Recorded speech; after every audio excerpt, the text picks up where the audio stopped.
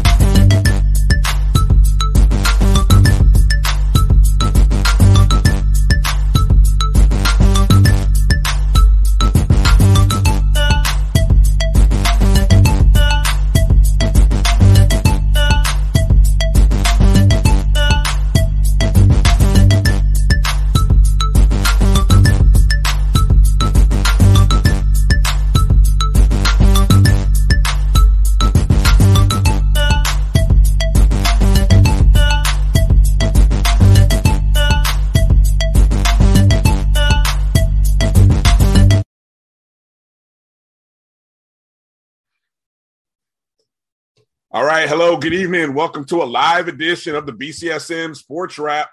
Brian Fulford, AD Drew.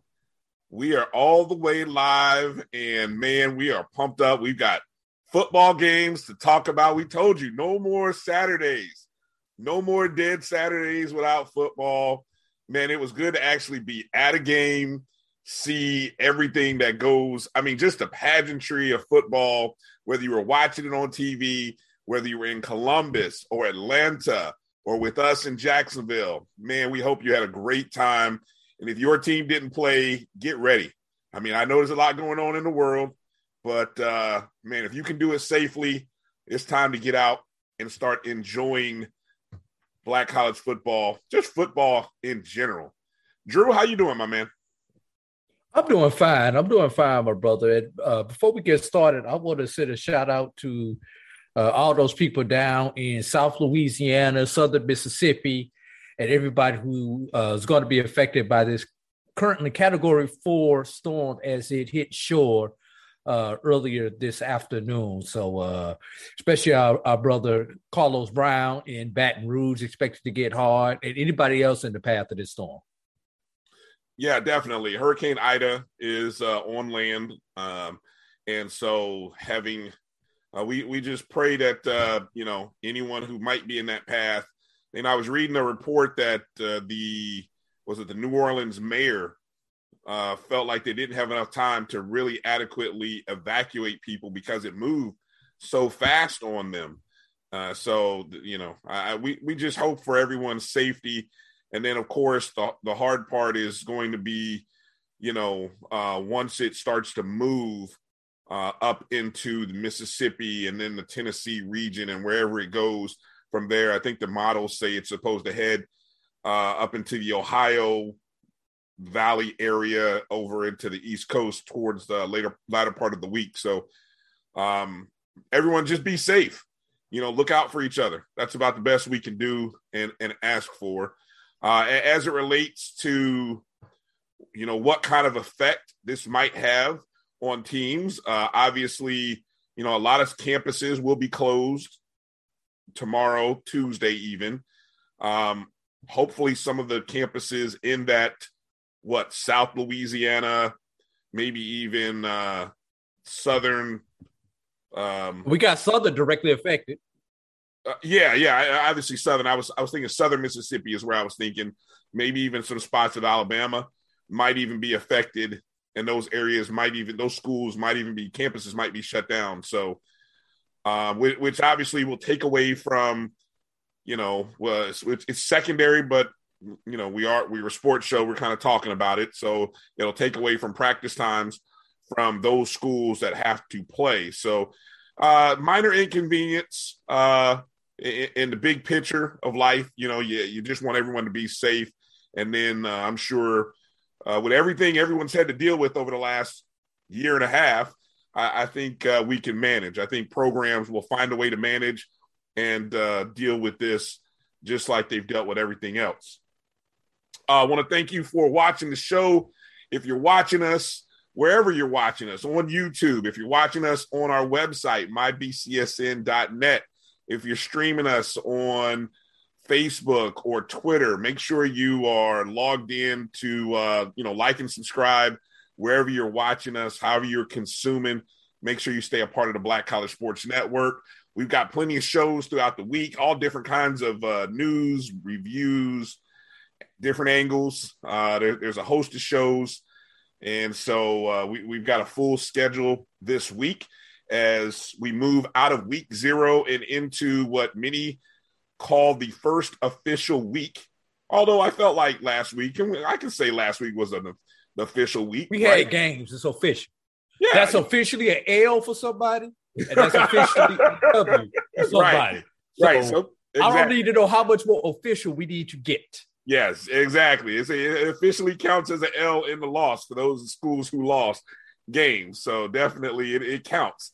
Don't let that marketing stuff by the 4-letter network fool you. Those games counted, definitely. So we got a full show ahead of you today. We're going to have coming up a little bit later in the show, we're going to talk with our good friend Charles Bishop as they get ready. He and Neely of the pregame show get ready to hype you guys up and talk to you about the new upcoming series, Coach Prime. That'll be on Barstool Sports.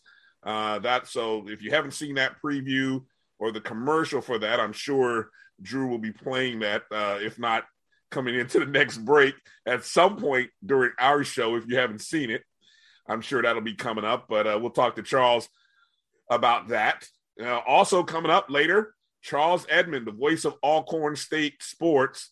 He can tell us what the heck happened to Alcorn. A lot of us took a big hit in the pockets. A lot of egos were dashed, but the MEAC stayed strong, man. North Carolina Central doing a lot of crow. What is that? Take the medicine? What is that? This is some medicine, because it seems like Alcorn and the SWAC and the thermometer, Alcorn and the SWAC are allergic to the city of Atlanta. So they need to take some medicine next time they go to Atlanta so they can perform better. Okay. I saw you with that on Doc's show this morning, and I just laughed because I didn't know what the hell that was. Like, what is Drew got a thermometer? What is he doing? Yeah, that's 3 straight losses for Alcorn State. So we'll talk to Charles Edmond about that. And then in the second hour of the show, we got our good friend Chris Ferguson coming in to talk to us as the CIAA will get to their slate of games. They've got a couple of teams playing on Thursday, and we'll talk to Chris. Of course, he covers the CIAA for D2Football.com. I know he's happy to actually be talking about football, and so we'll get a chance to catch up with him about the upcoming season and just some of the games heading into week 1. So, Drew, score updates. Let's see. We had Kentucky State with a 20-6 win over Central State in the I'm trying to make sure I say the name right of this classic because I think I've said it wrong on 2 different occasions. This was the Classic for Columbus in Columbus, Ohio, played in the Horseshoe where Ohio State plays. Another dominating win by Kentucky State. Look, I don't know if I said I want to see a Kentucky State versus Savannah State matchup in the SIC championship, but I think I may start rooting for that. I know you can't do that, but I think I'm going to start rooting for that. Kentucky State thoroughly dominated Central State for what's now the 15th of the last 16 meetings Kentucky State has won. Even when Kentucky State had a bad season, the only time Kentucky State did not beat Central State, they went winless. So, I mean, that in an entire season. So that just tells you, even in the lean years for Kentucky State, they still find a way to beat Central State. And so it's just been a bloodbath. And they've done it in all kinds of places, man. They've beaten Central State in Indianapolis. They beat them in They beat them in Wilberforce. They beat them in Frankfurt. Now they beating them in Columbia. I mean, they're beating them all over the Midwest, man. I mean, Kentucky State. I mean, where else do you want to go? Where else, Central State? Where else you want to go to get beat by Kentucky State? I know that's. I'm sorry to say that, but that's just kind of how it's been rolling lately. And of course, we had the game that we were at, Edward Waters University. Make sure you say it right now. Edward Waters University with a 24-20 win over Florida Memorial University. A game that was slow in the first half, but thanks to a lightning delay, it sort of put a charge in the whole second half of that game. We had points in each quarter, every half, had an exciting fourth quarter. A lot to talk about there. And then, of course, the nightcap. Let's just go ahead and call it like it is. Biggest surprise of the night for most people, except for the people in North Carolina at North Carolina Central. And that would be North Carolina Central's win over Alcorn State by a score of 24-13, I believe is the final score on that one. Right, Drew? Yeah, look, Brian, everybody in black media owes the people in Durham, North Carolina, an apology. I did not hear one but the pundit. Coaching staff at Central. Yeah. Yeah, definitely. We all picked the. Now, look, I'm gonna tell you what. I honestly think that game should be a great reminder for people. Look, neither team played for some 600 days. Alcorn hadn't played in 616 days. I think I saw North Carolina Central hadn't played in 630 something days. So neither team had played. But coming into that game, who's the team that everyone was talking about was who? Everyone was talking about Alcorn. And that should have been sort of a tip-off. If you are one of those people that, fades the public, so to speak, you know what I'm talking about? That was a fade the public game because the public was heavy on Alcorn State. And that should have been a big tip-off that, wait a minute, North Carolina Central didn't lose, their top running back. They didn't lose a quarterback who was pretty good in spurts in 2019. They got a new coach, and they've been with that coach for a whole year now.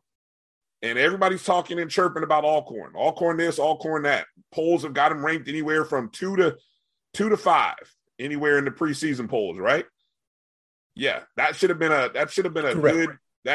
good heads up for anyone out there. So be leery this weekend, week 1. First rule of advice: if the public is rolling heavy on a team, just stop and ask yourself, why is nobody talking about that other team? And this is college. I think this is college where sometimes coaches and players can really play that disrespect card, and it actually means something on game day.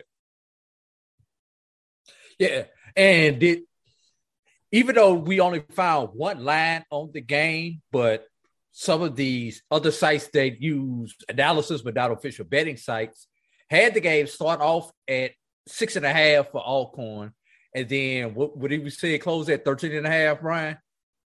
It may have closed at 15. I know it was about 15, maybe about an hour or a half hour before kickoff. Right. So, and North Carolina Central, there I go with the disrespect right there myself. Central did the exact thing that they needed to do. They ran the ball, shortened the game, and created turnovers. Yeah. And they made Felix Harper throw the ball. Yeah, and watching and going back and watching that game, there were moments where he didn't look comfortable. And obviously we'll talk to Charles, and that probably had a lot to do with some of the issues with their offensive line. But I was surprised that they went away from the run because I think they discovered a second back at Alcorn. And so now I don't think it'll be just the Nico Duffy show. They now have a second back that is going to be legitimate. And obviously you still have the offensive weapon with the quarterback and receivers. But, if the offensive line, I mean, there were just bad mistakes at certain times. And that's to be expected. But the old cliche, the team that makes the fewest mistakes is the team that usually wins ball games. And that did not happen down at Jacksonville, Florida. Well, it's funny you bring that up because, yes, there were a lot of mistakes, but that game was a pretty even ball game. I was looking at the stats earlier as we kind of flipped to that game. Both teams, in terms of total yardage, 329 to 325, Florida Memorial to Edward Waters. Edward Waters had the rushing with 213, Florida Memorial the passing at 206. Both teams, let me see, there was a key stat or two that I was most interested in as I was watching and looking at the team stats. Total plays, 60 for Edward Waters, 59 for Florida Memorial. Yards per play, 5.6 to 5.4. Both teams fumbled 3 times and they lost 2 fumbles each. Florida Memorial had, I believe, 1 interception. Yeah, 1 interception, and Edward Waters had 3.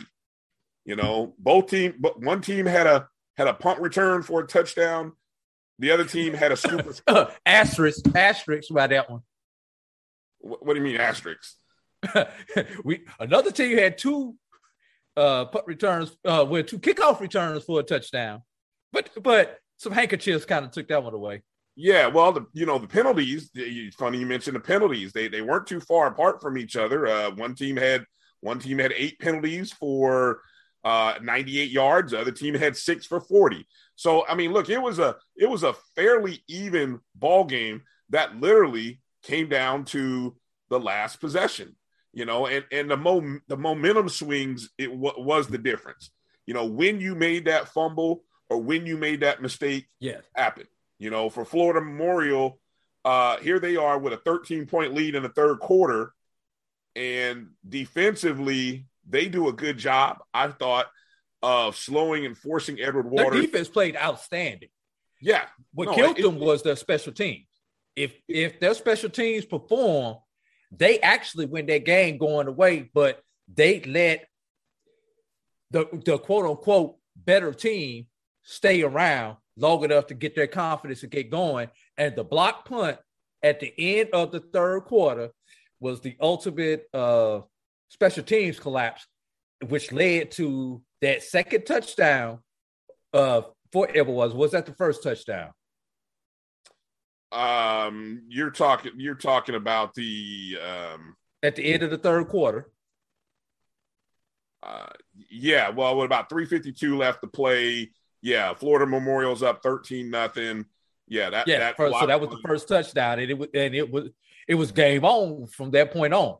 You're right. That's where the momentum kicked in, because at that point you're down 13, and at that point Edward Waters picks up, a touchdown, then comes back in the fourth with another drive that leads to a field goal, and then following a Florida Memorial fumble on a beautiful hit by a defensive back on a running back, just perfect helmet on the ball, forced a fumble.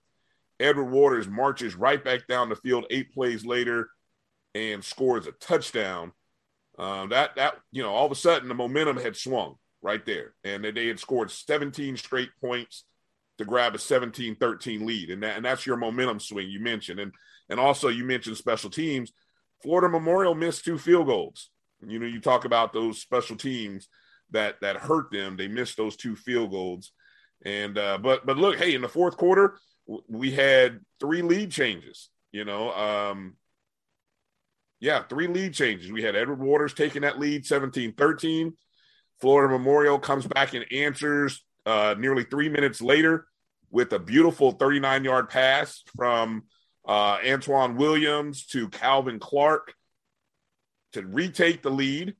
And then what does Edward Waters do? They come right back, 6 plays, 37 yards in about 2 minutes, 17 seconds, and scores a touchdown with 16 seconds left, man. And that place went crazy. That place went crazy. And that was a historic game that was played at Nathaniel Glover Community Field and Stadium in Jacksonville, Florida. It should be noted, Drew, something that I was hip to. Edward Waters up there in that northern, I guess you could say the northern east corner of Florida, is now the only division NCAA football program in that area. Matter of fact, they're the only one in Jacksonville. Correct. Jacksonville University ended their program in 2019. You also had, North Florida doesn't have a program. So really, with Edward Waters moving from NAIA to Division II, I mean, look, that's an NCAA program now. And that was a big day. That was a historic day. I had the pleasure of meeting a photographer from that area, Edward Waters grad. I mean, I could see the look in his eye when he said, I never thought I'd see this day.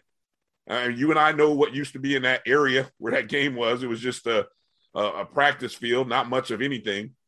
But to see the pride in his face, all credit to, A. Zachary Faison, president, Dr. A.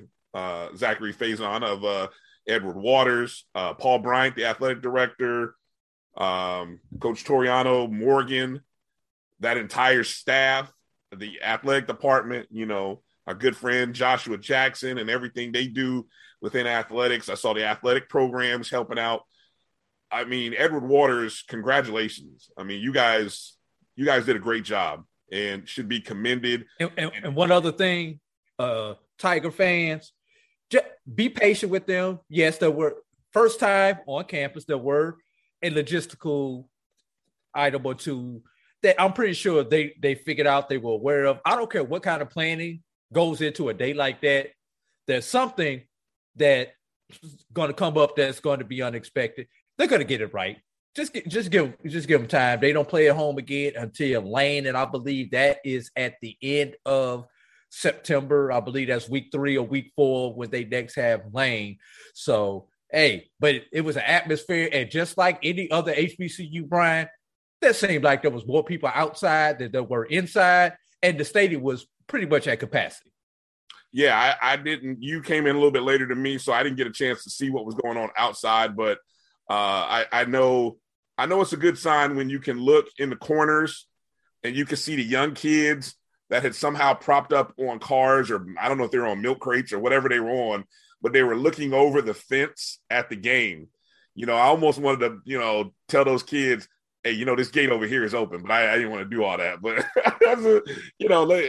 the excitement I can see. the excitement. Let's go to break on that one, Brian. The excitement that you can see on those kids' face when they looked over the fence and they were watching that game speaks to everything that was positive and great about that day. And congrats to Edward Waters. And no, even Florida Memorial, even though they lost, a big 180 from where they were just 365 days ago. So a lot to be happy about down at Florida Memorial, even though you lost that game. That's a young team still, and they're going in the right direction. So when we come back out of this break, our good friend Charles Bishop joins us, and we talk about the upcoming documentary series on his head coach, Coach Prime. Stay tuned. You're watching the BCSN Sports Wrap with Brian and AD. We'll be back right after these words.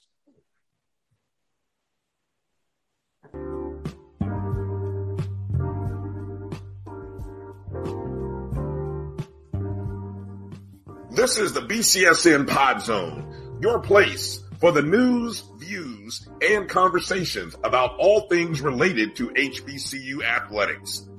Here are the BCSN Sports Wrap, Dr. Cavill's Inside the HBCU Sports Lab, Knights of the Round Table, the pregame show, the Carlos Brown Show, the ONG, Strike Zone, and more in one place. We are changing the way you consume HBCU sports, one broadcast at a time. It's never too early to plant the seed, to share the tradition, and instill a sense of pride in your HBCU with your little ones. HBCU Pride and Joy Children's Boutique helps you share your school spirit with a wide selection of adorable kids apparel and accessories officially licensed from your favorite HBCU. Visit hbcupridejoy.com and follow us on all social media at HBCU Pride Joy on Facebook and Twitter. Texas Southern takes on Prairie View A&M for the Nix Durley Traveling Trophy and the Labor Day Classic on September 4th. Tickets available online at tsusports.com/LDC tickets. Let's get back to getting ticks instead of watching flicks. Before we can safely get out there, we need the facts on COVID-19 vaccines. Visit getvaccineanswers.org so you can make an informed decision for yourself and for your crew. Support the Black College Sports Network so we can continue to provide you coverage. Go to myjbn.com/support and be a part of the Black College Sports Tell everybody Network. they can follow their dreams.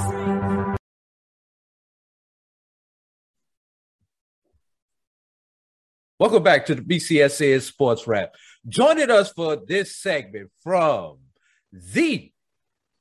that's two E's, the pregame show is none other than Charles Bishop. Charles, how you doing this evening? How you doing, AD? It's nice to be on with you guys today. Hey, got a big exciting day coming up for you guys there on the Jackson State campus. First of all prayers go out to everybody who is preparing and dealing with the storm that's coming through the area. Oh, no doubt about it. I definitely want to send prayers out to the people in the path of the stormway. Please do whatever you need to do to protect yourself, protect your property, and protect your loved ones. All right. But on the brighter side of things, tonight is the debut of Coach Prime, a documentary about the first season there on campus for Coach Deion Prime Sanders. And we're going to take a quick look at the trailer for it. Then we're going to let you break it down for us, Charles.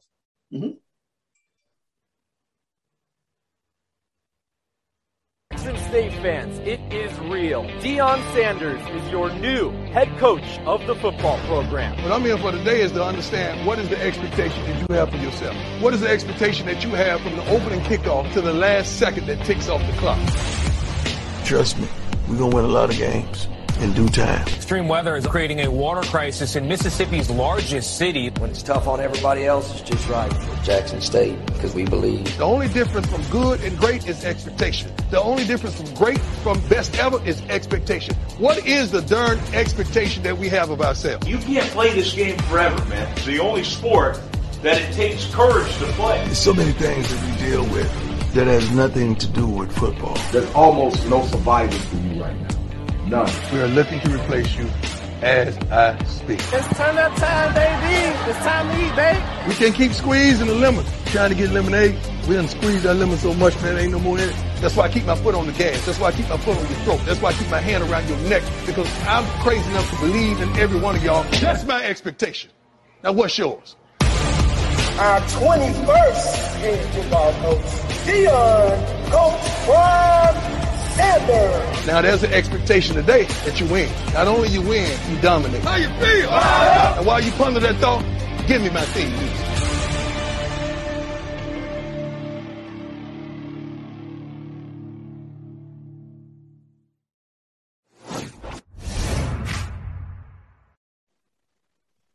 All right, there it is. You just saw the preview, the promo for Coach Prime in that documentary. A 3-part series. Is that right, Charles? Yes, indeed. Three-part series. So one of the things that I got out of that preview was the word expectation.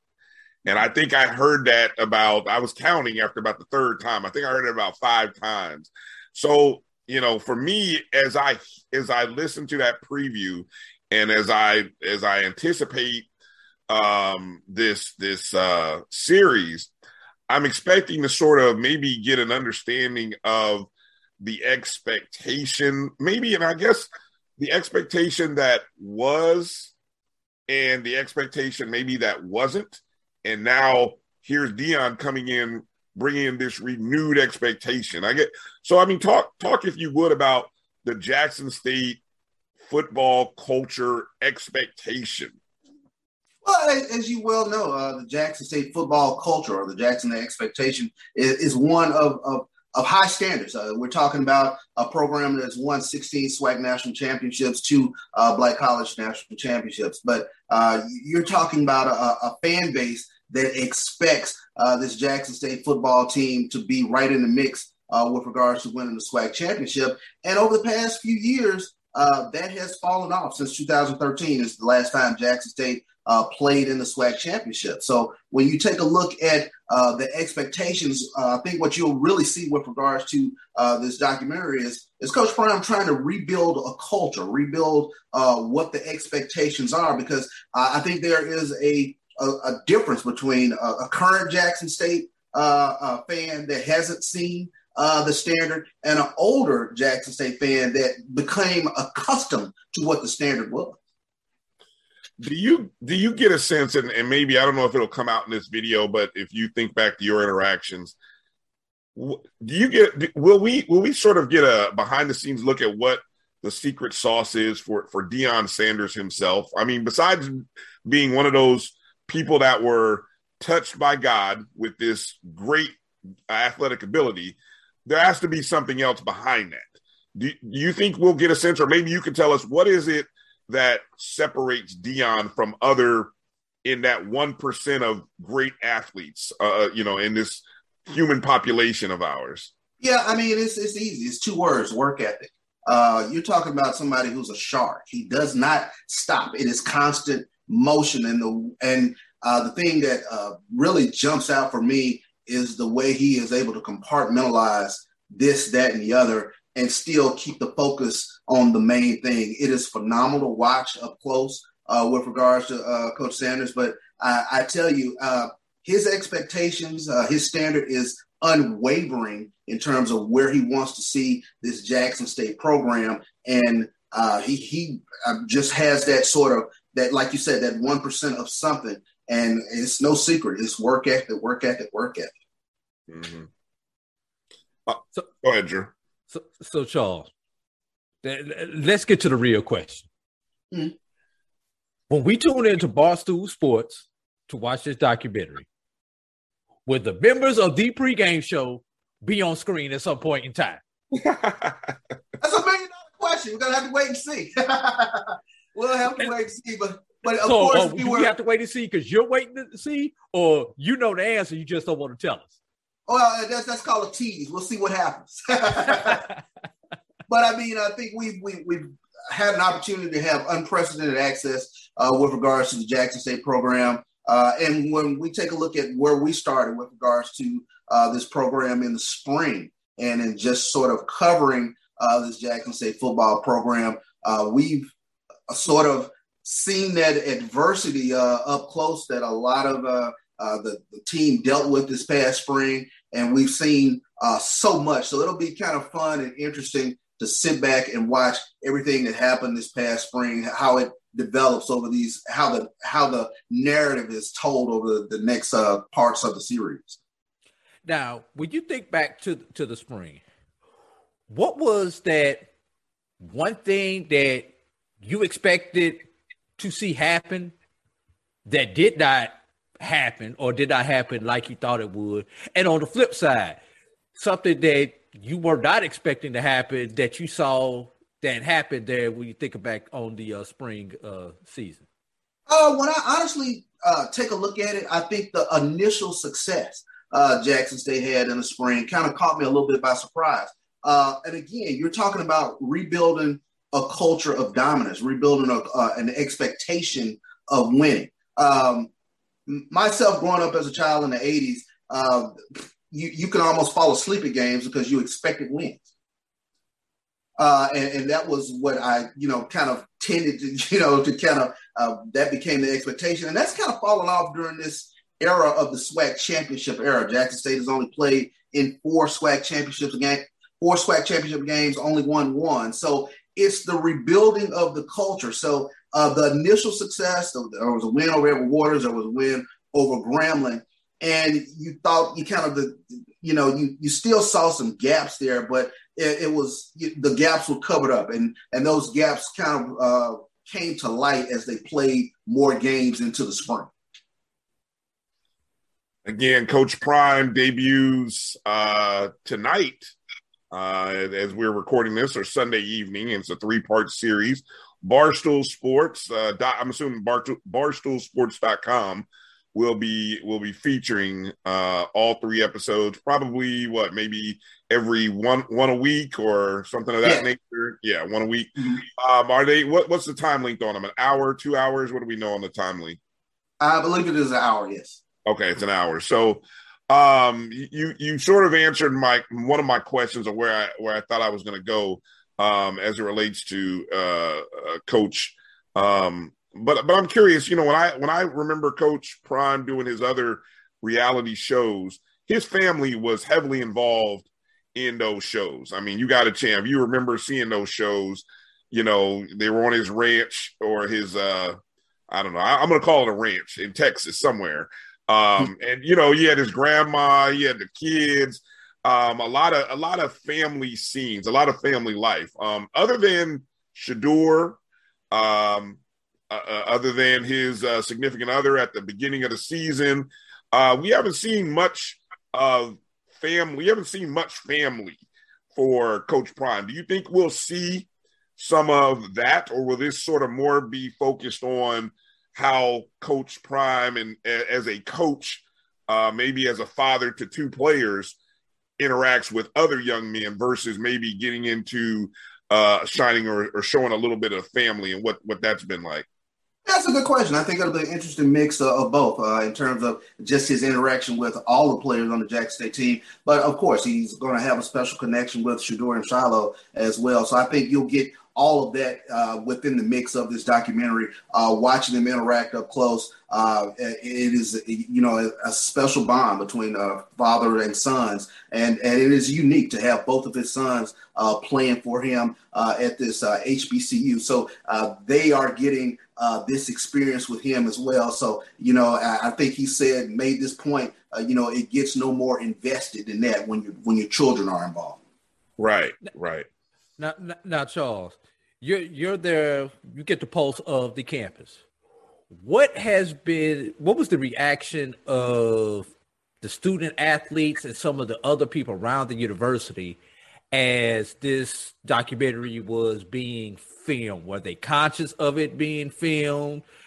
And like I know, some people, when their camera turn on, they're a totally different person than when their camera is off.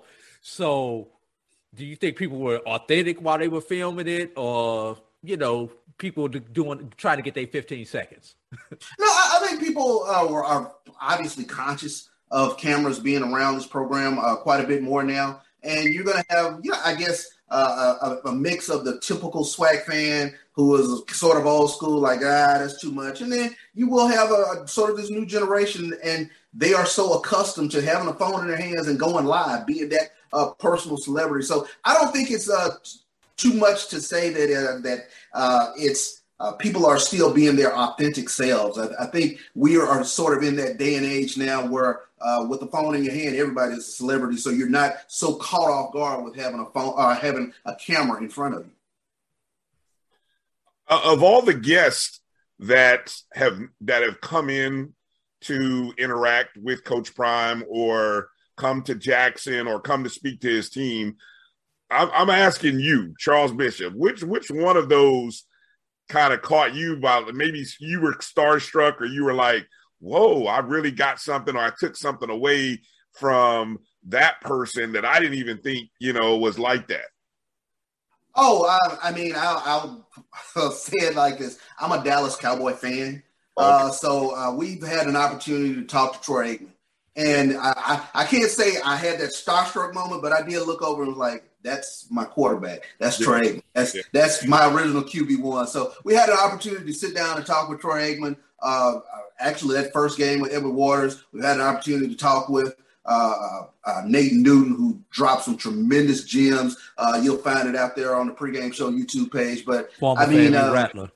Just want to say former Fannie Rattler, yeah, exactly. But I tell you what, just being able to interact with guys that were part of that Dallas Cowboy dynasty, and that was phenomenal unto itself. I mean, there have been a lot of celebrities, but of course, you know, when you're talking to, you know, your quarterback from your team, that's a little special. Yeah, no doubt. I get that sense. You know, when you talk to my QB1 of my team, it's a whole different feel. Do you think the kids, the players, do they gravitate to that, or are those guys so far removed in age? I mean, are those like legends that they maybe didn't get a chance to watch, but their parents enjoyed?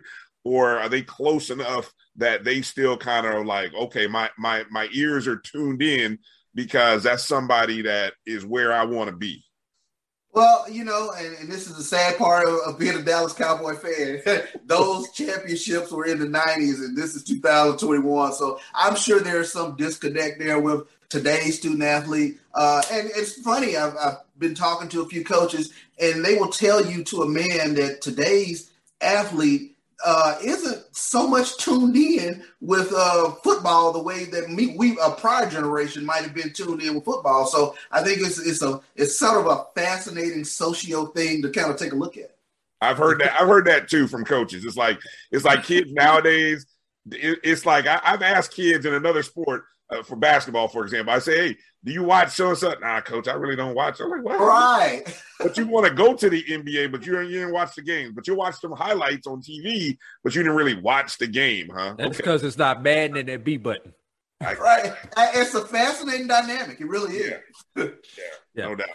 All right, so Charles, as we get out of here, tell us what you guys have going on after we get done with our sports wrap episode. What do you guys have going on the pregame show?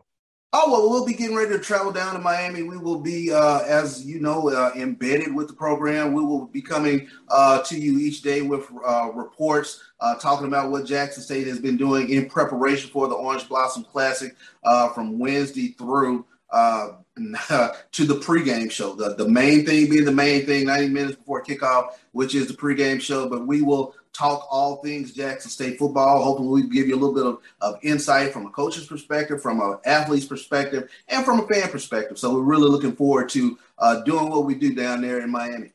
And tonight, what are you guys going to be doing for us? I'm sorry, say that again, AD. And tonight, what are you guys going to be doing for us on the pregame? Yeah, we'll have a live reaction shot to the documentary Coach Prime. So we're looking forward to, you know, just giving all our fans that insight into Jackson State's program. All right. Any final thoughts, Brian? No final thoughts. Like I said, I'm going to be tuned in, listening to see what takeaways Jackson State coaches took from Saturday night's games. You know, seeing teams that haven't played in 600 days versus, you know, obviously the one advantage Jackson State has, they played. But then again, it's a new roster. So it's like what advantages, disadvantages were the takeaways from what they saw on Saturday. Is that something you can share with your guys and kind of say, hey, guys, be alert. Look at what happened to that team over there because of X, Y, and Z.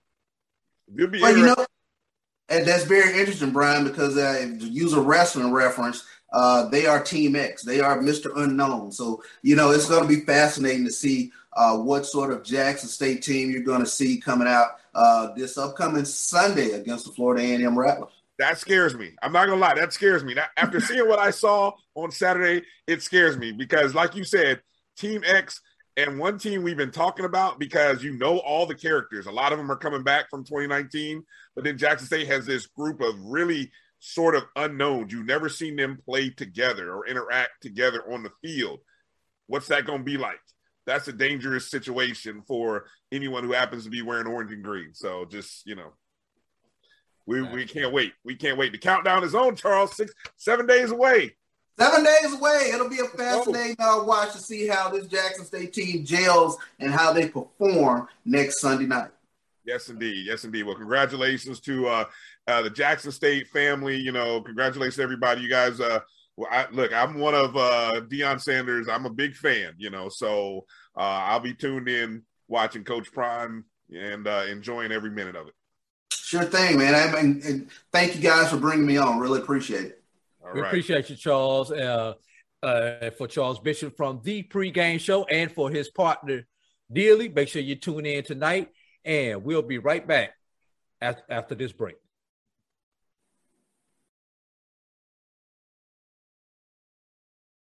For 200 years, Montgomery, Alabama has been making history by people who had the courage to stand up for change.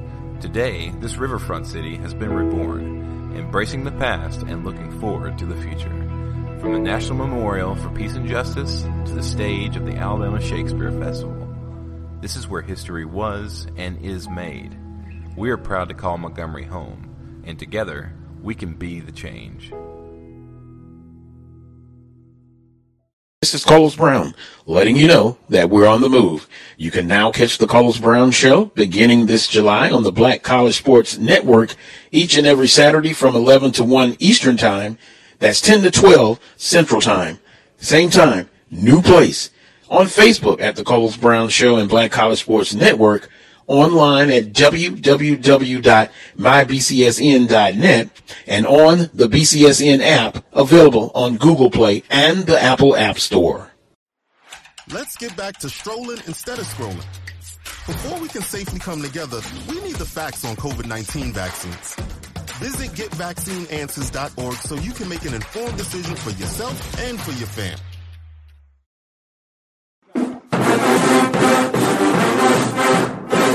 Yes, that sound means it's time once again for the 36th annual Labor Day Classic. Featuring the Prairie View A&M Panthers versus your Texas Southern Tigers for the Battle of the Lone Star State on Saturday, September 4th. Kickoff, 7 p.m. at BBVA Stadium. Don't forget the halftime battle of the bands as the TSU Ocean of Soul take on the PVA-MU Marching Storm. Tickets are available online at www.tsusports.com/LDC tickets. Let's bring the Knicks Durley Traveling Trophy back to its rightful home.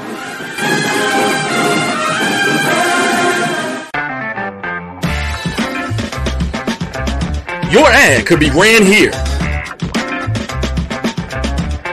MyJBN.com/support. MyJBN.com/support for more information.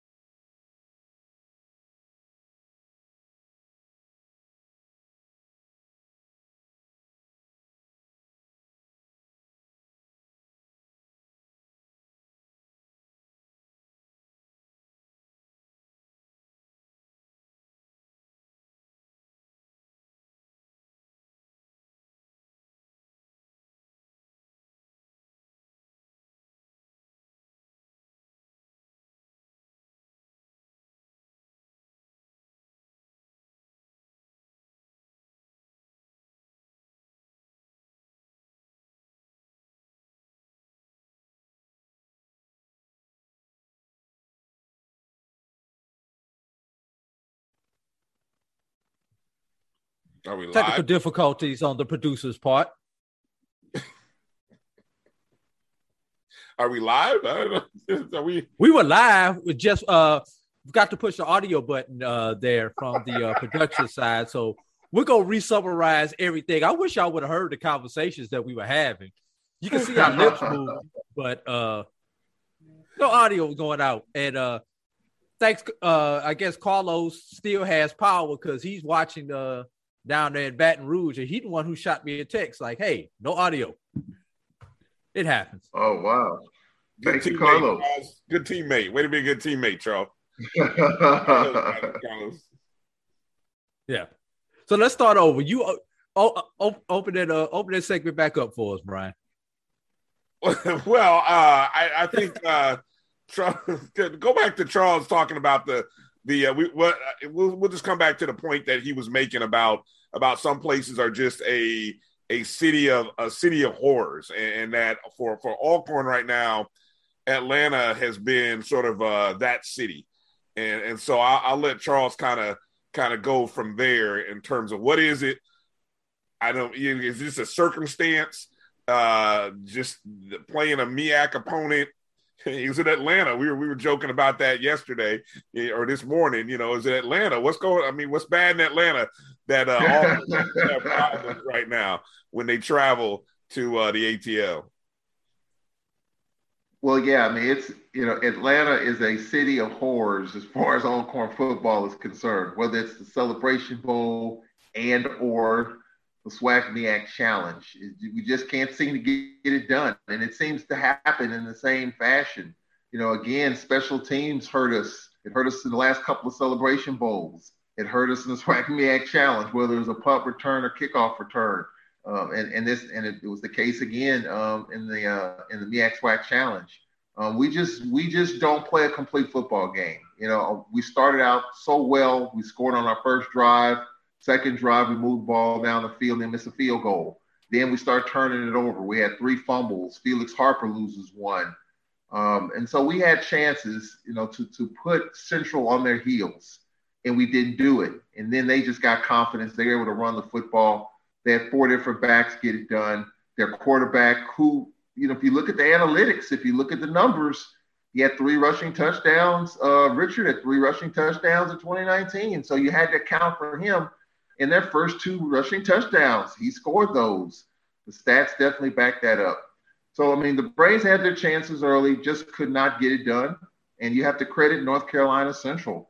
Was it the case of Central winning it or the Braves losing it? I think it's a combination of both.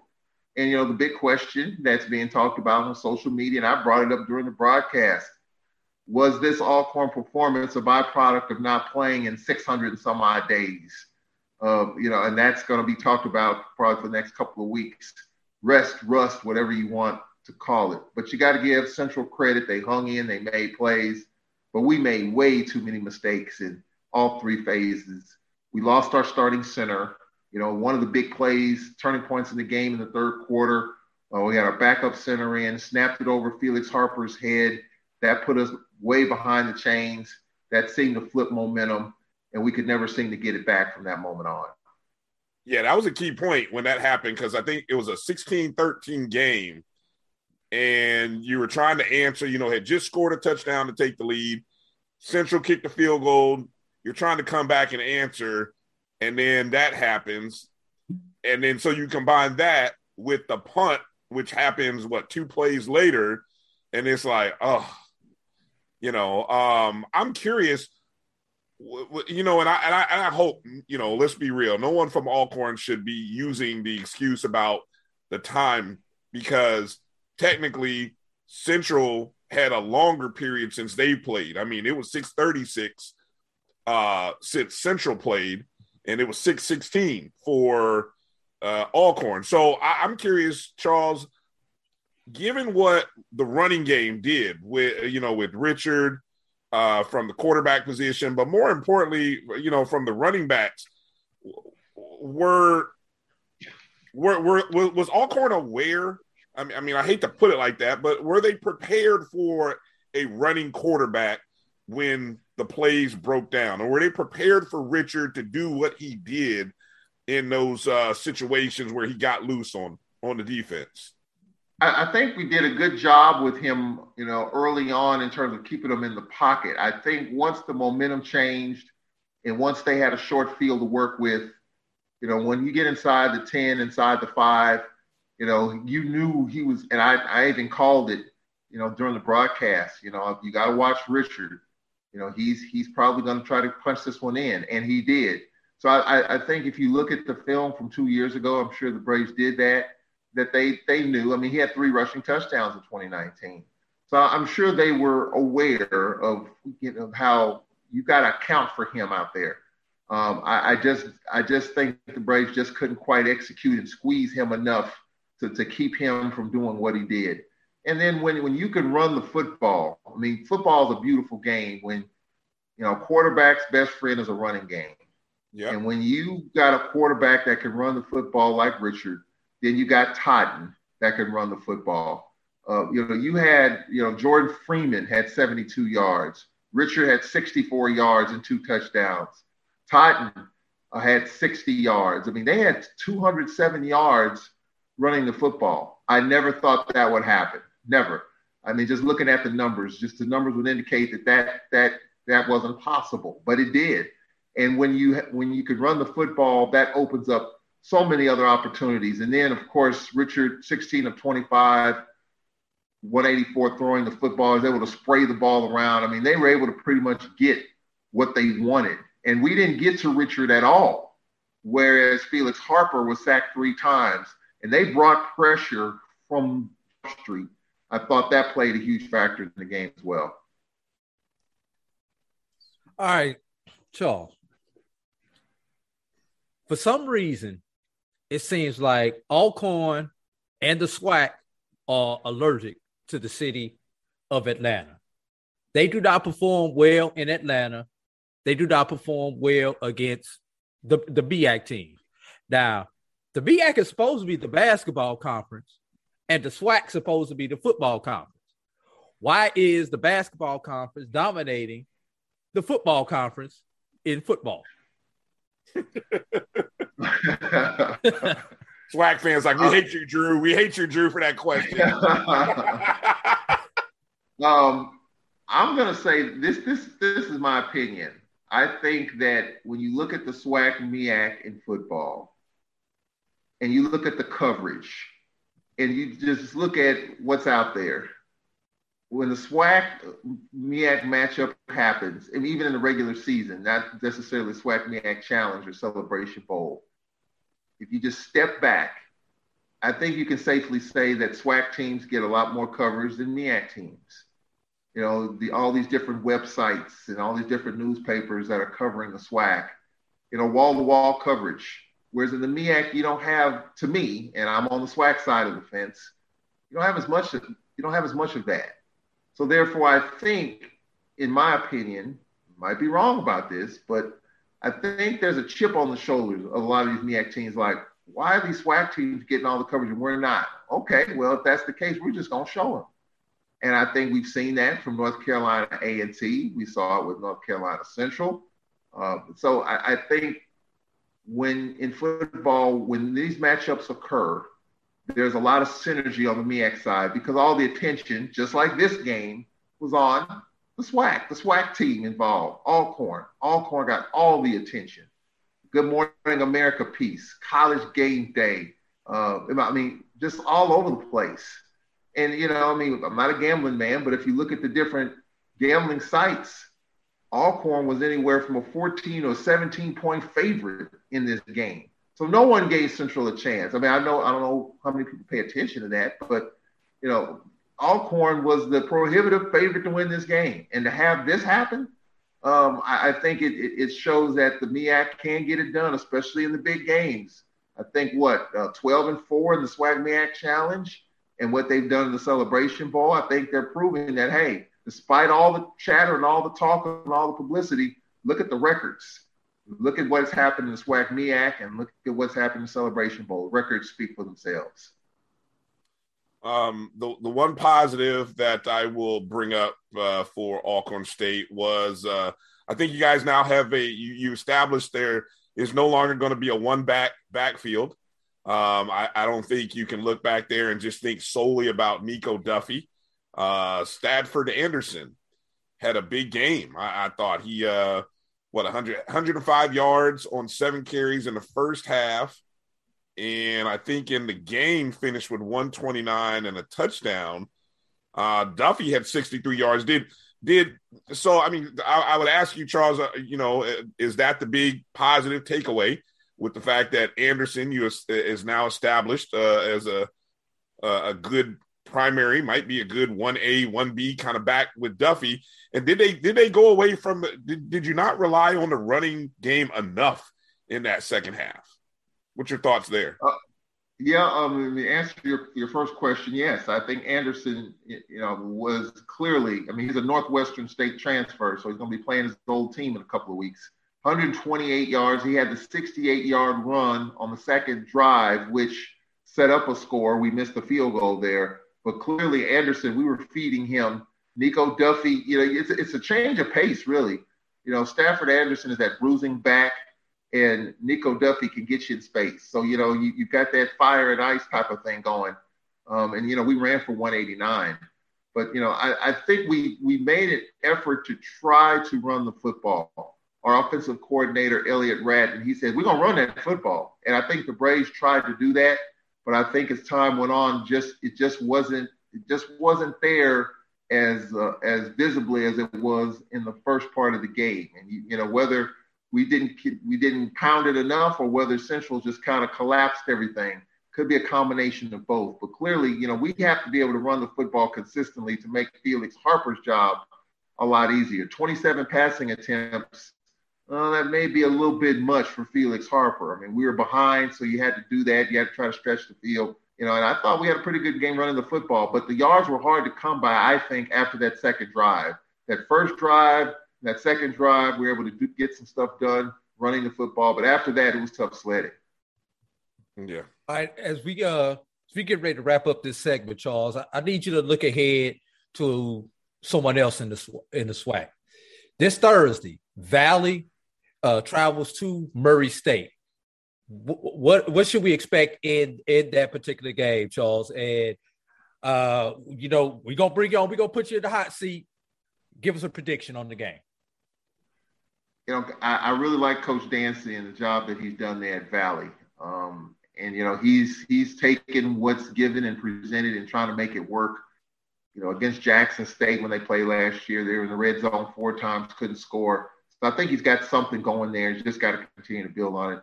That's going to be a tough one. Murray State is a pretty good FCS team. And, going there, playing them up there, it's going to be tough. I think for Valley, what I can remember from 2 years ago, Valley just had a hard time keeping a quarterback healthy. They had like 4 or 5 quarterbacks and none of them were healthy. And if you don't have a healthy quarterback, you don't have a chance. So I think, for Valley, they've got a couple of guys that I think that can sling it a little bit. They can run the football, slow the game down. I think they have a chance, but it's going to be tough. Murray State's a quality FCS opponent. I think Valley's building this thing block by block, but it's going to be a tough challenge. I think it's going to be tough to go to Murray, Kentucky and get it done. Yeah, Murray State is predicted to win the Ohio Valley Conference. 5-2 in the spring. Had a new coach, Dean Hood, who came in to that program in the spring and seems to have turned that program around a nice 180. And they're almost a 20-point favorite based on the numbers that I'm looking at against Valley. So I'm looking forward to it. Drew's favorite team in the SWAC to upset people and shock the system. Thursday would not be the day for one of those upsets. Well, I will say this though. I will add this, and I think we need to probably have another conversation about this. We always talk about the SWAC versus the SWAC versus the MEAC, but we got to remember something. The SWAC and the MEAC are what? They are members of the FCS, the Football Championship Subdivision. Right. What you're going to see this year is there are more of those matchups like Valley and Murray State, Alcorn's playing another FCS opponent in 2 weeks, Northwestern State. We need to have a conversation. I know fans don't want to talk about it, and that's fine. but we are a member of the football championship subdivision, and we're trying to get into the playoffs, which, a lot of people don't believe in it. But I think we need to have conversations about playing some of those teams and winning some of those games to really add more credibility to what we have as a conference. We need to play some of those teams, and we need to win some of those games. And hey, if Valley can go to Murray, Kentucky and win, that'll be one of the biggest wins that they've ever had. Alcorn can beat, Northwestern State at home. That'll be a huge win for the Braves and bouncing back. But it's a huge win for the SWAC too, playing another FCS opponent and a quality opponent at that. That's another conversation we need to have. I know fans don't believe in it. We believe in the SWAC and the rivalry and the MEAC and all that. But I would like to see, and Alcorn was a part of two FCS playoffs. It was one AA back in the day. I was a part of that, Youngstown State, Louisiana, Monroe. And I would like to see more of that. And I know some fans would like to see that as well. So I'm anxious to see how we do against other FCS teams, albeit at home or on the road. Yeah, no, I agree 100% because that conversation is part of that bigger macro conversation. We start talking about our conferences, our teams being recognized in national polls, our players being recognized by national media and scouts. Well, guess what? Yeah. It comes in these games against other FCS teams. And when you're constantly not covering the spread, not winning games, I mean, it just the perception, their perception of us ends up being less than. And so we may have a certain feeling, but at the same time, we want to see our teams win. So we need our teams to win. So we need Valley to look like that team that Drew thinks they can be. And, we need them to perform well out there in Kentucky. So, we'll be looking forward to it. So, Charles, you be safe out there, man. I don't know where Hurricane Ida is or, how it'll be riding up the northern Mississippi state to you, but whatever comes, man, be safe up there. All right.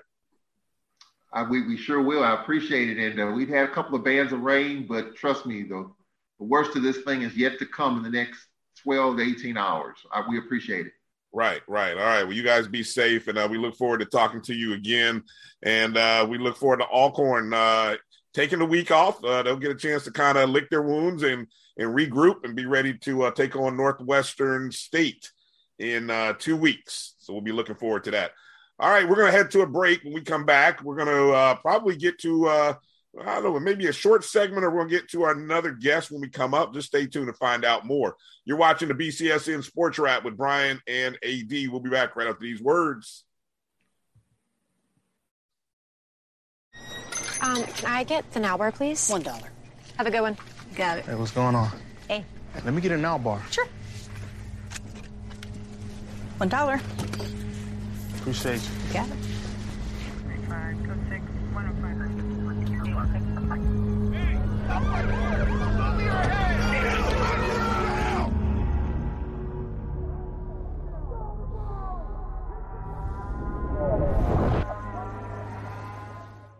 It's the show where we take you inside the game before the game begins. It's the pregame.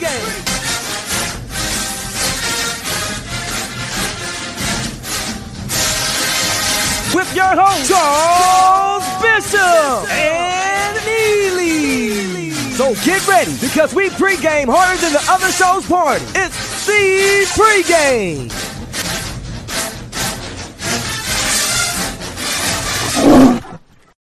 The inaugural Boeing Red Tails Classic is personal to me. It's more than a matchup between Tuskegee University and Fort Valley State University. My beloved father, Colonel Lawrence E. Roberts, was a proud member of the Tuskegee Airmen. 922 brave pilots, also known as the Red Tails, fought in World War II.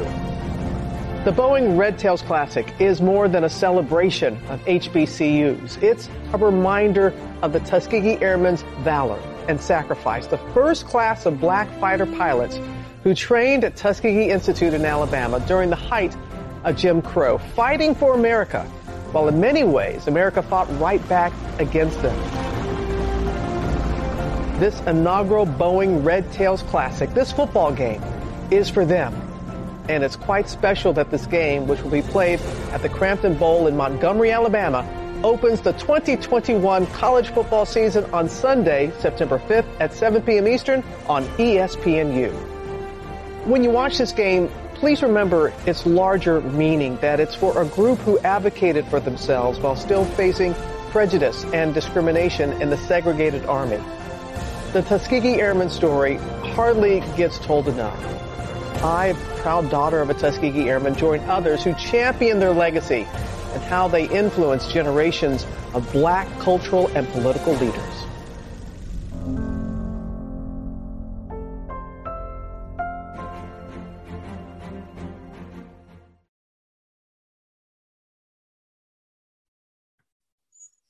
All right, welcome back to the BCSN Sports Wrap. Brian and AD here. Appreciate you tuning in. Make sure you like and subscribe wherever it is that you are watching our show. Make sure you're following us on Twitter, Instagram, Facebook at MyBCSN1, the number 1. And, of course, if you have not downloaded the Jericho Broadcast Network's app, go to your Google or Apple Play Store. Search MyJBN or MyBCSN, and that's where you can download the Jericho Broadcast Network's app.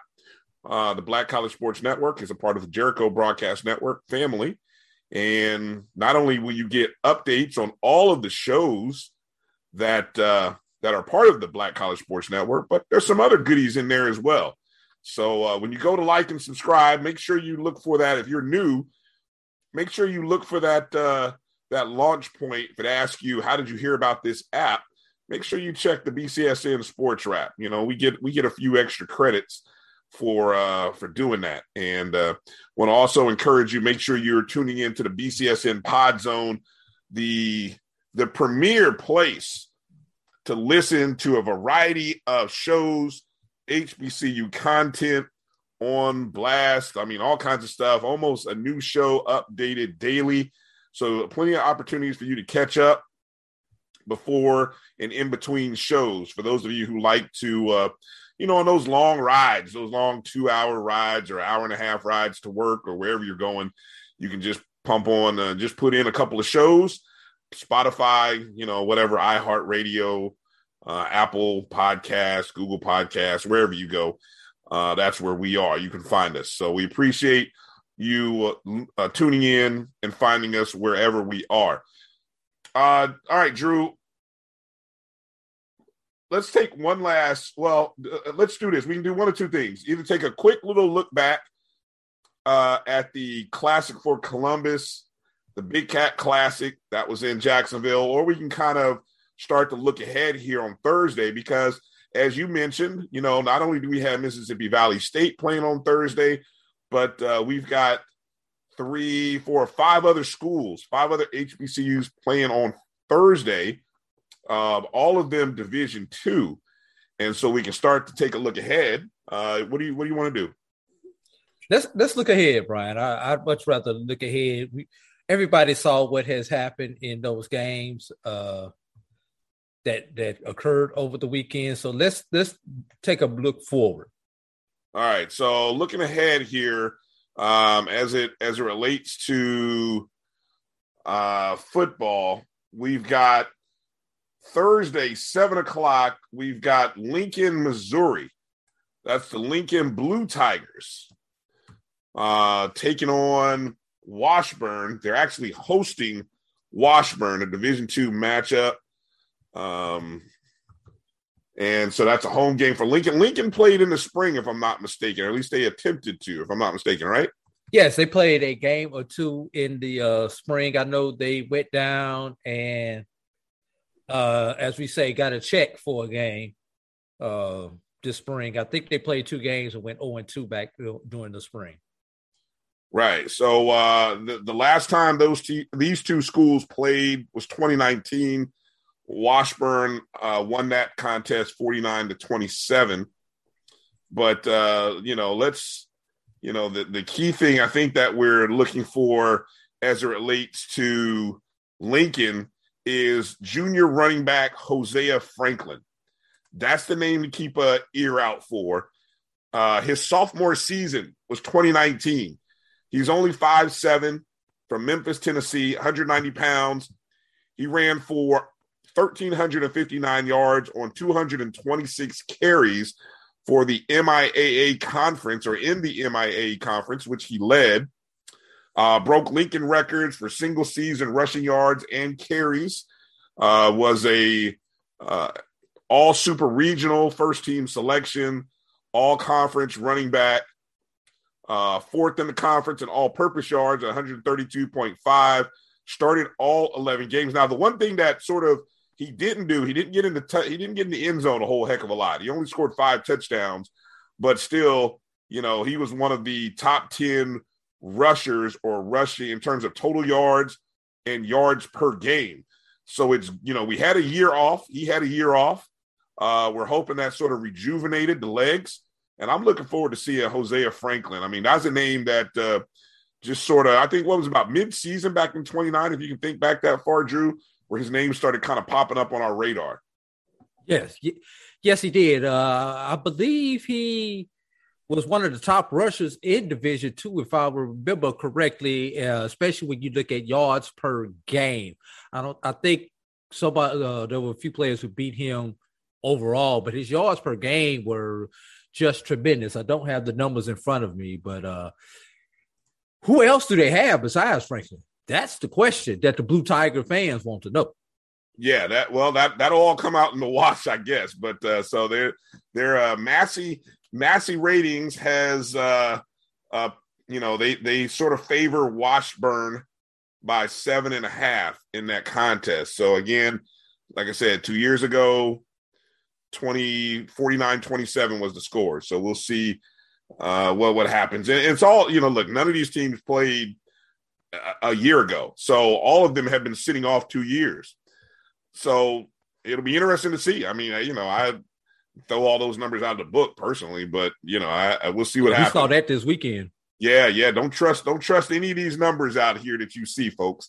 It's a tough time. Another game that'll be taking place on Thursday. Albany State will be traveling to Mississippi College. Albany State, of course, of the SIAC, the Golden Rams, looking to get back to their winning ways. Let's see. Mississippi College, a team that they lost to 24-17 back in 2019. That game also was at Mississippi College. 24-17 was the final score. Albany State had a 10-0 lead at the half before giving up 14 points in the third quarter. And so that game ended up being a lot closer in the end, but still counts as a loss. So now they get a return trip as they go back out to Mississippi College.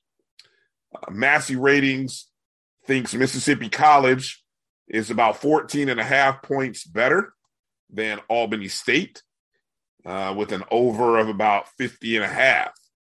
So that game is Thursday at 7:00. Any thoughts there on Albany State, who opens their season against Mississippi College? Then they have a home game against Shorter University, and then they travel over to Valdosta before they get into the SIAC schedule.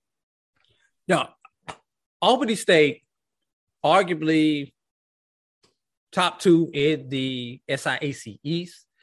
I do not believe this is a regional game as far as some of the other matchups that we have talked about for week 1, such as Valdosta State and Savannah State, which we know is a regional game. But this, once again, will go a long way in helping the SIAC out with their conference rating so that the SIAC can possibly get a second team into the Division II playoffs. And keep something in mind, everybody. Division II does not go with automatic bids. They have preferred qualifiers, which means even if you're a conference champion, but your ranking is not high enough, you will not get into the tournament. See Kentucky State back in, I believe that was 2016. All right. And one other division, well, actually, this isn't a Division II. This is actually more NAIA.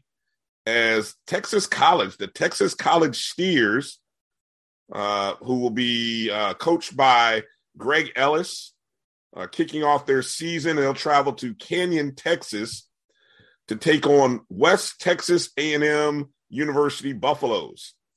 And that's a 7:30 kick, although it may be 8. Not really sure what the information is. I've seen 2 different times, one on the Texas College site and one from Massey. Massey thinks West Texas A&M is by far a superior ball club by about 41 points. My gosh. Now that could be a case of you just don't know what Texas College has.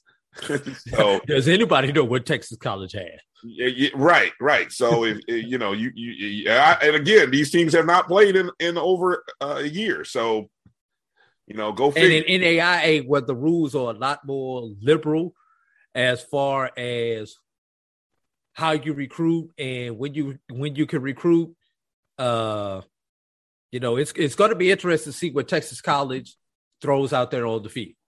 And throws out there may not be the proper term, but yeah, they're part of the Sooner Athletic Conference, which also is the conference that Langston University is in. So there are 2 HBCU programs in that Sooner Athletic Conference. Matter of fact, after this West Texas A&M game, Texas College plays Langston on September 11th. So that'll be a matchup of 2 HBCUs in the Sooner Conference. So those are 3 games. We got a few more games coming up. Let's take a short break, and then we come back. I think we've got our guest. So we probably have our guest, Chris Ferguson, who'll be joining us from D2Football.com to talk to us about the CIAA. And so we look forward to catching up with Chris. You're watching the BCSN Sports Wrap with Brian and AD. We'll be back right after these words.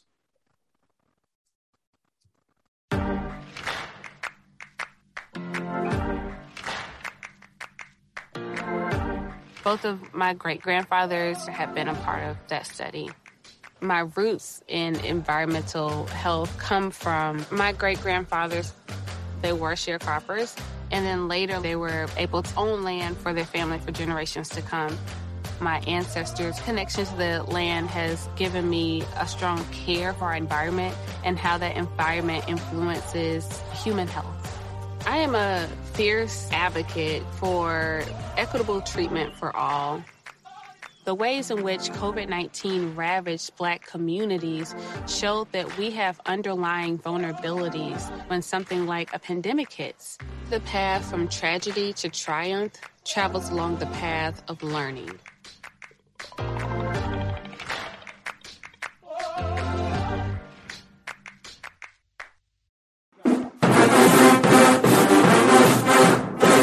Yes, that sound means it's time once again for the 36th annual Labor Day Classic. Featuring the Prairie View A&M Panthers versus your Texas Southern Tigers for the Battle of the Lone Star State on Saturday, September 4th. Kickoff, 7 p.m. at BBVA Stadium. Don't forget the halftime battle of the bands as the TSU Ocean of Soul take on the PVA-MU Marching Storm.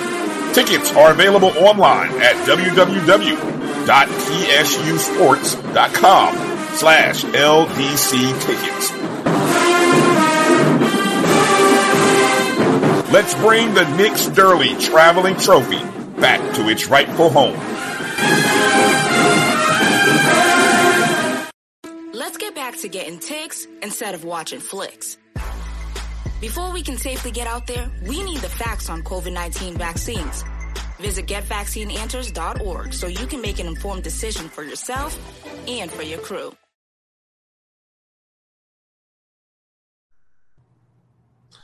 All right, welcome back to the BCSN Sports Wrap. Brian Fulford, AD Drew, and joining us, the beard's looking lovely. It's been a while since we've seen him. My man, Chris Ferguson from D2Football.com. Chris, man, we are, glad to hear that you are safe, that you're able to kind of get away from Hurricane Ida. And, man, just tell us how you're doing right now.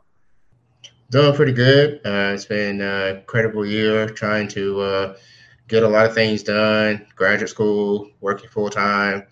I've been trying to keep track with the CIAA. There are a lot of changes that have happened. So I've had like a notepad, scribbled everything everywhere that I get my hands on. Man, it's been crazy, but to be blessed, saying that I'm blessed is an understatement. True. What's the toughest thing with as you're going through your notes, trying to catch up and see what's new and what's happened? What's your take on what's one of the toughest things facing the CIAA and facing CIAA teams this upcoming year? Well, I think the biggest thing overall is there's just so many unknowns with staff, with players, with staff. Who's going to be able to step up and step into these roles that a lot of folks who either transferred out or graduated is a real question. I think you're going to see teams that are going to be a lot younger, which means that there's going to be a lot of things to figure out on both sides of the ball and on special teams. And that tends to lead to a lot of mistakes, turnovers, penalties, all of which will have to be sorted out pretty quickly. Mm-hmm. Now, Bowie, the one thing that hasn't changed is it seems like everybody's love for Bowie State. We left in 2019, and they were Black College national champions in the under D1s and the small division. Obviously we had an under Division I poll rankings rather, and other people had small school, however you want to call them, but mid-major. I mean, they were cream of the crop. I mean, obviously 11-game win streak in the regular season, of course, disappointing start to the playoffs, but they've come back, pretty much undisputed in a lot of polls, ranked, I think, 18th in Division II. What's your take on Bowie State, and should we be cautious after what we saw last night in Atlanta with Alcorn State? Should we be cautious about our high praise and our thoughts about Bowie State going into this season? So, last night was really incredible.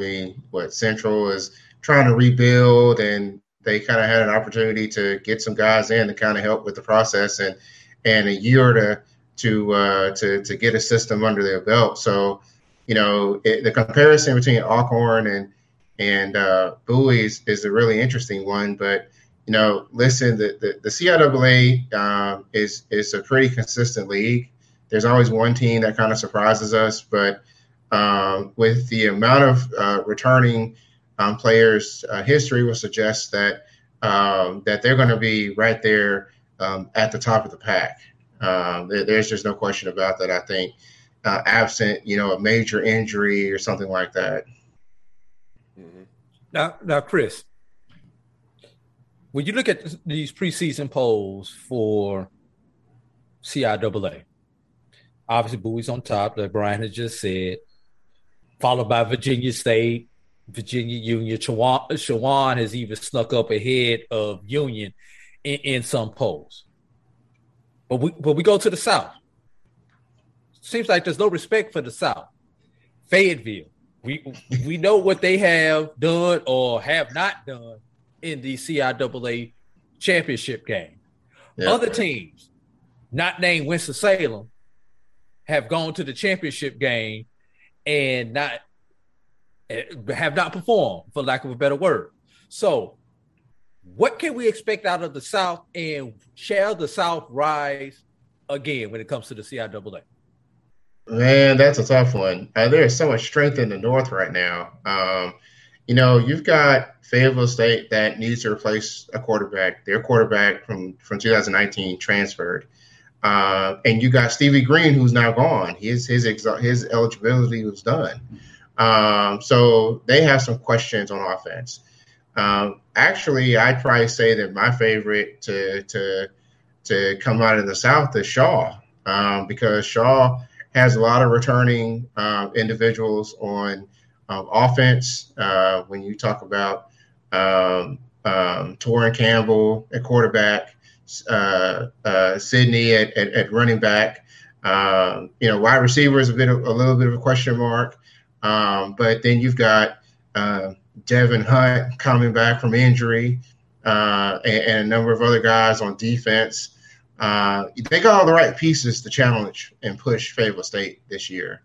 And that's really my favorite. I think Winston's got some transfers, but that may help them out. And then the rest of the South is kind of fighting for the basement. I think after that, there's just too many changes and not enough depth there. But make no mistake, I think the problem is just the North has a lot of really solid coaches. They got systems in place that have been there for some time. Bowie's loaded. Virginia State has a strong running game, managed to keep much of their staff intact. You've got Chowan has got too many questions, in my opinion. I think they're a little too high, as much as I like to follow them, and I think their offense can be fun to watch. And Virginia Union, they don't have Tobias anymore, Tobias Taylor. And so I think that kind of knocks them down and makes them a bit vulnerable. And they also lost Sterling Hammond on defense. So, I think that if you look at the two divisions overall, there's still so much strength. Chowan will be probably top of the South, close to top of the South. Certainly top three, I think. And that just speaks to, and they're probably the fourth best school in the CIAA North. I mean, that's just how much strength you have between the two divisions, I think. Mm-hmm. I was looking at the schedule as I'm pulling up my grid here of the upcoming schedule, and we got to talk about this week one. Well, I know we're going to talk about in a second. We're going to talk about the games for Thursday, but let's kind of look ahead. How big of a game is this Bowie at Delaware State game to open up the season? What we know, Delaware's got a lot of freshmen. I think when I looked at their roster, they got about 40 freshmen. But I'll be honest, I didn't think Delaware State looked bad when I saw them in the spring. I think Coach Milstead is really doing some positive things with that program. So what kind of challenges or where's this game put for Bowie State? What's your thoughts on this game for them? I think Bowie State is actually a slight favorite in this game. Sure. And I think, and I would say because, again, you got so many returning pieces. But Bowie State, the strength of Bowie State is that their defense keeps them in games. You got a lot of, Dimitri Morcell in the secondary, the CIAA Defensive Player of the Year 2019. You've got Joshua Pryor and that as an anchor on the defensive line. I mean, these guys played – the last game they played was against Carson Newman. And Bowie State didn't lose that game because of defense. They scored 17 points, and they don't see an option-based offense very frequently. And, I mean, that just tells you how skilled the Bowie State coaches are. And there's no disrespect to Delaware State or any of the other guys. But these guys managed to squeeze and make lemonades out of not a lot of lemon and certainly not a lot of sugar. And they found a way to make it work. And so I do think that Bowie's a slight favorite here. I think that the question becomes, Bowie State really struggled in the red zone. They don't have the rushing game that can kind of pound you in the red zone in the 20s and less. That's where they struggle. And so if they can find a way to maybe they need to incorporate a fullback or something. Maybe they need to find a way to incorporate some big sets. That I think, or in the red zone, they're a very dangerous team, not just for Delaware State, but for much of D2, I think.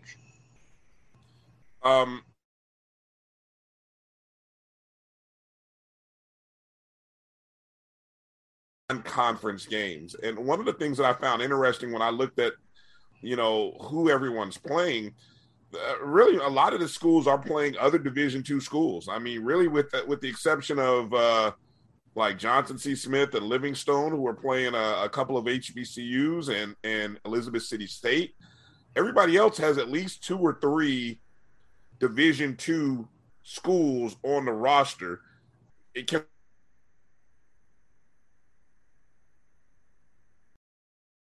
Is that a push maybe for the CIAA to kind of strengthen itself in the region? What's your take on that? So it's important to note when it comes to like the playoffs that, you know, you're trying to schedule in-region games. And in-region means that the CIAA school is going to play either another HBCU, like the SIAC, or some other HBCU that's Division II, or the Gulf South Conference, or the South Atlantic Conference, or a school that's in a state that's nearby, like bordering the state that you're in. So, like for Maryland, you know, or Virginia, going to the Mountain East, for example. A lot of these games that these teams are scheduled are beyond those boundaries, which means that they don't count. They don't have as much weight in terms of regional standings, but they do carry some weight for overall and strength of schedule. The one thing that maybe a lot of viewers may not understand is that, you know, nobody wants to play a Bowie State or Virginia State, which has those games, unless they travel to them. And they don't always want to have a home-and-home game. They may have a one-off game. If you think about, like, Bowie State was going to travel to Texas A&M Commerce, which I was looking forward to that because that's where I'm at graduate school. And I was going to be really, really excited, you know, for them to take on that game and go all the way to Texas to do it before the pandemic happened. Yeah. But you know, that was a one-time deal. So, you know, for them to get a Great Lakes team in Saginaw Valley to do a home and home and get the home game first is a big deal to me. I think the Ohio Dominican Virginia State game, I don't know if that's a one-off game or if that's a home and home. Probably it's going to be a one-off game with some sort of guarantee. But that's an out-of-region game for Virginia State. But it's a game that I love to see as a D2 person. I think it's a good measuring stick to do that. So, you know, I think that these games, New Haven and Bowie State, have history. I love that game as well. Winston State and USC Pembroke, that's a rivalry. And Catawba, that's a rivalry. And some of these other, you know, especially playing the South Atlantic, those are easy games for the CIAA South to get to. They're either in-state or continuous state anyway. So you know, the South has a lot of benefit of distance and being able to travel to these games and get somebody kind of close by. The North doesn't have that luxury. And on top of that, you know, that's tantamount to how strong those teams are and how consistent they are. As you don't get a lot of schools that want to play them, and even playing a Super Region 2 school is not easy. But you know, the Virginia Union and Valdosta State, that's an in-region game. That's going to be really interesting. They got probably a home and home, and they're traveling to Richmond first. And Lenoir-Rhyne the same way.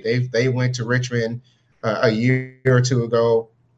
Now they're going to Petersburg, right down the road, in the front end of what probably is a home and home. So I think it's really good to see that these schools are willing to play in-region games and actually take on some of the higher level schools and higher level CIAA schools and know that it is going to be a dogfight. Yeah. All right, let's take a look at some of these games coming up here on Thursday. We've got Shaw traveling to Wingate on Thursday, 6 p.m. Wingate, Massey. Massey thinks Wingate is about 16.5 points better than Shaw. You like Shaw. What do we know about Wingate, and what's your thoughts there? Wingate is a team that typically has they're typically balanced offense. They typically have a really good rusher, and this year they do have one, and as running back Peoples, he was very productive in that running back spot and continues that tradition. They like to surprise you with a speedy wide receiver as well, or two, and their defense is a pretty stout defense. I mean, Wingate is generally a top level South Atlantic team. They have been to the playoffs in very recent memory. I think within the last 2 years, they have been to the playoffs and don't really let up. Very seasoned coaching staff. A little context, a little history is that Wingate and Fayetteville State have played and numerous times over the last several years. And I think the closest that Fayetteville State has gotten to them it's to win, even in a home-and-home arrangement, has been 10 points. So I think Wingate will be the favorite in this game. It doesn't mean that Shaw certainly won't have something for him, but I think that they'll run out of gas against a Wingate. Yeah, and you mentioned that Fayetteville State does play Wingate. They travel there in week 2 of the season, so they that's on their schedule after Fayetteville plays Elizabeth City to open the season. Shawan goes to Mars Hill on Thursday. Mars Hill, Massey thinks Mars Hill is about a 10.5-point favorite over Shawan. We do know Bryce Witt is back for Shawan. We knew now you sent out an interesting tweet about Shawan and is it Deshaun Stevenson, right? Withington. I don't know where I get Stevenson from, but Withington. Yeah. What's the story there? Basketball, Brian. Okay. Thank you. Withington. I had the first name right. I should have stopped there. What do we know about him on the roster at Shawan? Because you were asking that question via Twitter. Yeah, so I actually play fantasy football for Division II on the Division2.com, Division2football.com website. And when we were doing the draft, it was like there was a noticeable omission on the returning roster. It was Withington. I'm like, where's Withington at? I looked at the roster again. I don't see him on there. So, I kind of wondered, if maybe somebody had some information that, it's kind of like a milk carton. Where's Withington? And you got information, send me a DM. I'm kind of interested to know myself. I don't know if I need to draft him off a fantasy football team or not, but I drafted him like last. It was the very last player I drafted. And, make no mistake, Withington was a really big part of Shawan's resurgence on offense. Bryce Witt, he's incredible. He's going to probably end up with the second or third most offense in CIAA history, I think, unless he has this monster year to take over Amir Hall, which is, kind of walks on hollow ground. But, Bryce Witt has had such a productive career, and he started as a true freshman. And the guy just, he does a little bit of everything. He can run, he can throw, he can bulldoze and truck people. But the problem is that Shawan got hit really hard with transfers. He had a lot of transfers out of the program, and now they got to restart with a lot of freshmen and redshirt freshmen. And so it's really, really hard to get a read on Shawan at this point. And Mars Hill had the benefit of playing spring ball. Not that they played against a Tusculum team that was loaded, and now those guys are kind of gone now, but. They played against them and Limestone, and Limestone was a bit of a shootout. These guys, they can against some of the lower teams, they can run up the at least offense, and they don't defend particularly well. But Shawan doesn't either, so they're like carbon copies of each other. Right. And I think in that situation, I think Mars Hill has the edge, only because they have had a few more reps with some replacement players from the 2019 season. Well, newsflash, Chris, I was just checking. He is not still on the roster. He is not on the roster as of right now. So anyone out there listening, if you know where Deshaun Withington is, and we pray, nothing serious has happened, but we're looking, where is Deshaun Withington at? Somebody send us a note. Let us know at MyBCSN1 or at D2KFerg is where you can hit Chris up on Twitter. Let us know, because man, he was special. He was fun to watch. He put up some outstanding numbers. All right, Chris, before we got to get ready to head out of this segment, but I thought before we go, Give us a prediction. Who's in the CIAA championship game? I think that prediction probably is going to be Bowie State and Shaw. And I know that if I totally miss on the CIAA South selection, that Richard Hayes is going to probably let me know one way or the other. Either I'll see him at the championship game and he'll tell me then, or he might even send me a DM or something. So I think that it really does come down to Fayetteville State reloading, and they certainly have the guys to do it, at least in the running game for sure. And they do have a stout defense. A lot of good players coming back on defense. I do think that they're going to get a real challenge from Shaw. Winston State's a huge question mark. But I think Shaw is going to get over that hump this year. I really do. Yeah, those are my picks. All right, we heard it there first. Shaw versus Bowie State. It's good to see a little bit different, be a little different sauce in the championship mix and see what happens. So, hey, make sure to go to d2football.com. Check out all of Chris's work. He's back. They putting him back to work because we got football. And then note there's no better follow on Saturdays than at D2KFerg, especially in that Saturday afternoon slot from like 12 to 4. Just put Chris on you can tie it to your text message. So that way, every time he sends a tweet, he gives great tweets and updates about the CIAA football during that because thankfully all those games are in the afternoon. So that's kind of one of the nice things about the CIAA football. They're all in the afternoon. So we appreciate you, Chris, and we love we'll definitely have you back on and talk about games during the course of the season. All right. Always a pleasure. All right, man. Be safe. We're coming back with a short break, and then we're going to send it over to the pregame show at the top of the hour. You're watching the BCSN Sports Wrap with Brian and AD. Be back in just a short moment. It's been difficult because I hadn't been able to see my grandchildren. An expression on someone's face when you do something nice for them. I missed all my friends in school. Visit GetVaccineAnswers.org so you can make an informed decision about COVID-19 vaccine.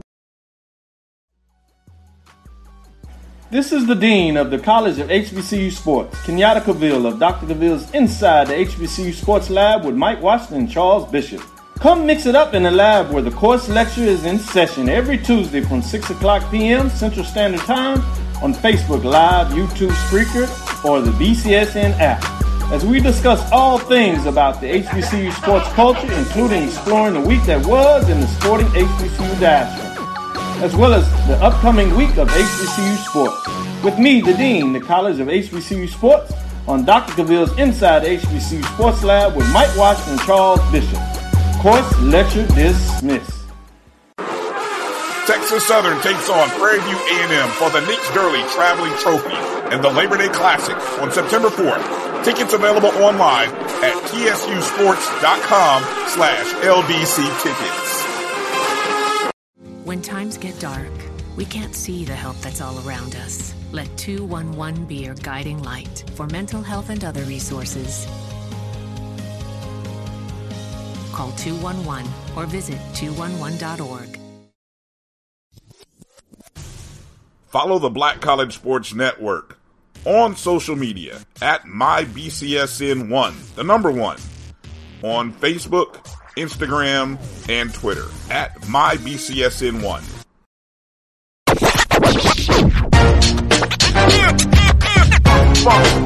It's like a loop machine. All around town, people trying to get down.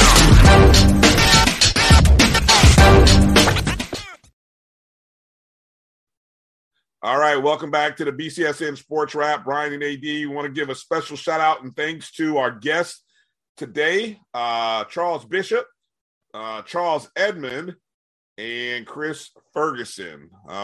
Drew, any interesting comments over the last hour or two? I know we haven't been able to get to them, but shout out to Carlos Brown watching us as he prepares for the Storm in Baton Rouge. He says SU has 3 of the 4 SWAC victories for what it's worth. We've been talking about those out-of-conference victories for the SWAC. Will Sincere is in the building, says FMU is in the house. Happened to met Will outside the game yesterday and talked to him outside the stadium for about for about 10 minutes. Appreciate you, Will. Make sure to share the network with people, man. We appreciate you. Thank you. Yeah, we appreciate the support, Will. Q-Dog says, Edward Waters University. M4 1974 says, keep up the good work. Hashtag AAMU. All right. Appreciate it. Hey, I don't look. I'm still trying to find the backstory on Edward Waters. The greatest troll job that you'll ever see happen when Edward Waters scored their touchdown to take the lead with 16 seconds, and then they dropped a video that said FMU. What is it? FMU. We got time today. They dropped a video, literally a video right after they scored to take the lead. It's called "We Got Time Today." I don't know the backstory, so I'm still researching and trying to find out. We've got to get in touch with Joshua Jackson, have him come on and explain that. I sent him a text. He was just so euphoric and happy. I know he didn't hit me back, but yeah, I'm telling you what. All I know is Edward Waters went nuts, and I kind of looked over my shoulder at Florida Memorial fans, and they just had this look like, oh man. No, they didn't. And we're not talking about a 15-second video, Brian. It was a 2-minute song. Matter of fact, they had to stop it, do the next play, and then they picked it back up. It was so long. Yes. And Dr. A. Zachary Faison had a role. I mean, he was spitting bars in it. The president, hey, look, when the president of your university is spitting bars in a song after they don't call him millennial prayers for nothing. Hey, look, he just dropped. Look, I don't know what the rest of you presidents are doing out there, hip hop prez and all the other prez. Hey, look, he's.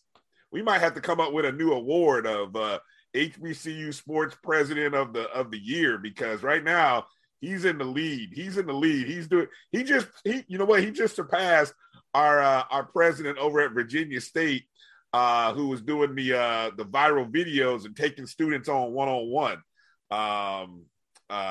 So wow, that was awesome. Okay, Drew. So let's pick up this show and get out of here, Brian. Yeah, look, we're gonna be back. You're gonna see another episode of the Sports Wrap Thursday afternoon. It'll be our week 1 preview show, and we'll kind of break down the games, break down the lines, some of the interesting analysis and tidbits to get you ready for a big day of college football, big day for HBCU football. HBCU football is back, and we are proud and happy to be there along with so many others in this space to be able to tell you about it and share the experience. So you make sure you like and subscribe, not only us, but subscribe to those other networks and media outlets as well. Let them know you appreciate the content, because nobody's going to tell our story like us.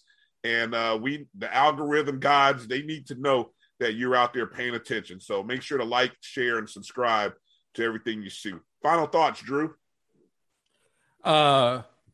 Week 0, exciting. There was only 3 games, though. Wait till we get a full slate next weekend. I'm going to be overwhelmed. That's all I'm going to say. Yeah. And be safe down there in New Orleans, Baton Rouge, Southern Louisiana, Southern Mississippi, Alabama, Florida, that whole region. Yep. Make sure you stay logged on here on the Black College Sports Network, because coming up next is the pregame show as they get you ready for Coach Prime, the documentary series that will be on BarstoolSports.com, of course, covering Jackson State head coach Deion Sanders. So for all of our guests, and of course for AD Drew, I'm Brian Fulford. Thanks for watching and listening. God bless. Be safe, and take care of each other. Mask up when you can. Holla. But stay hard.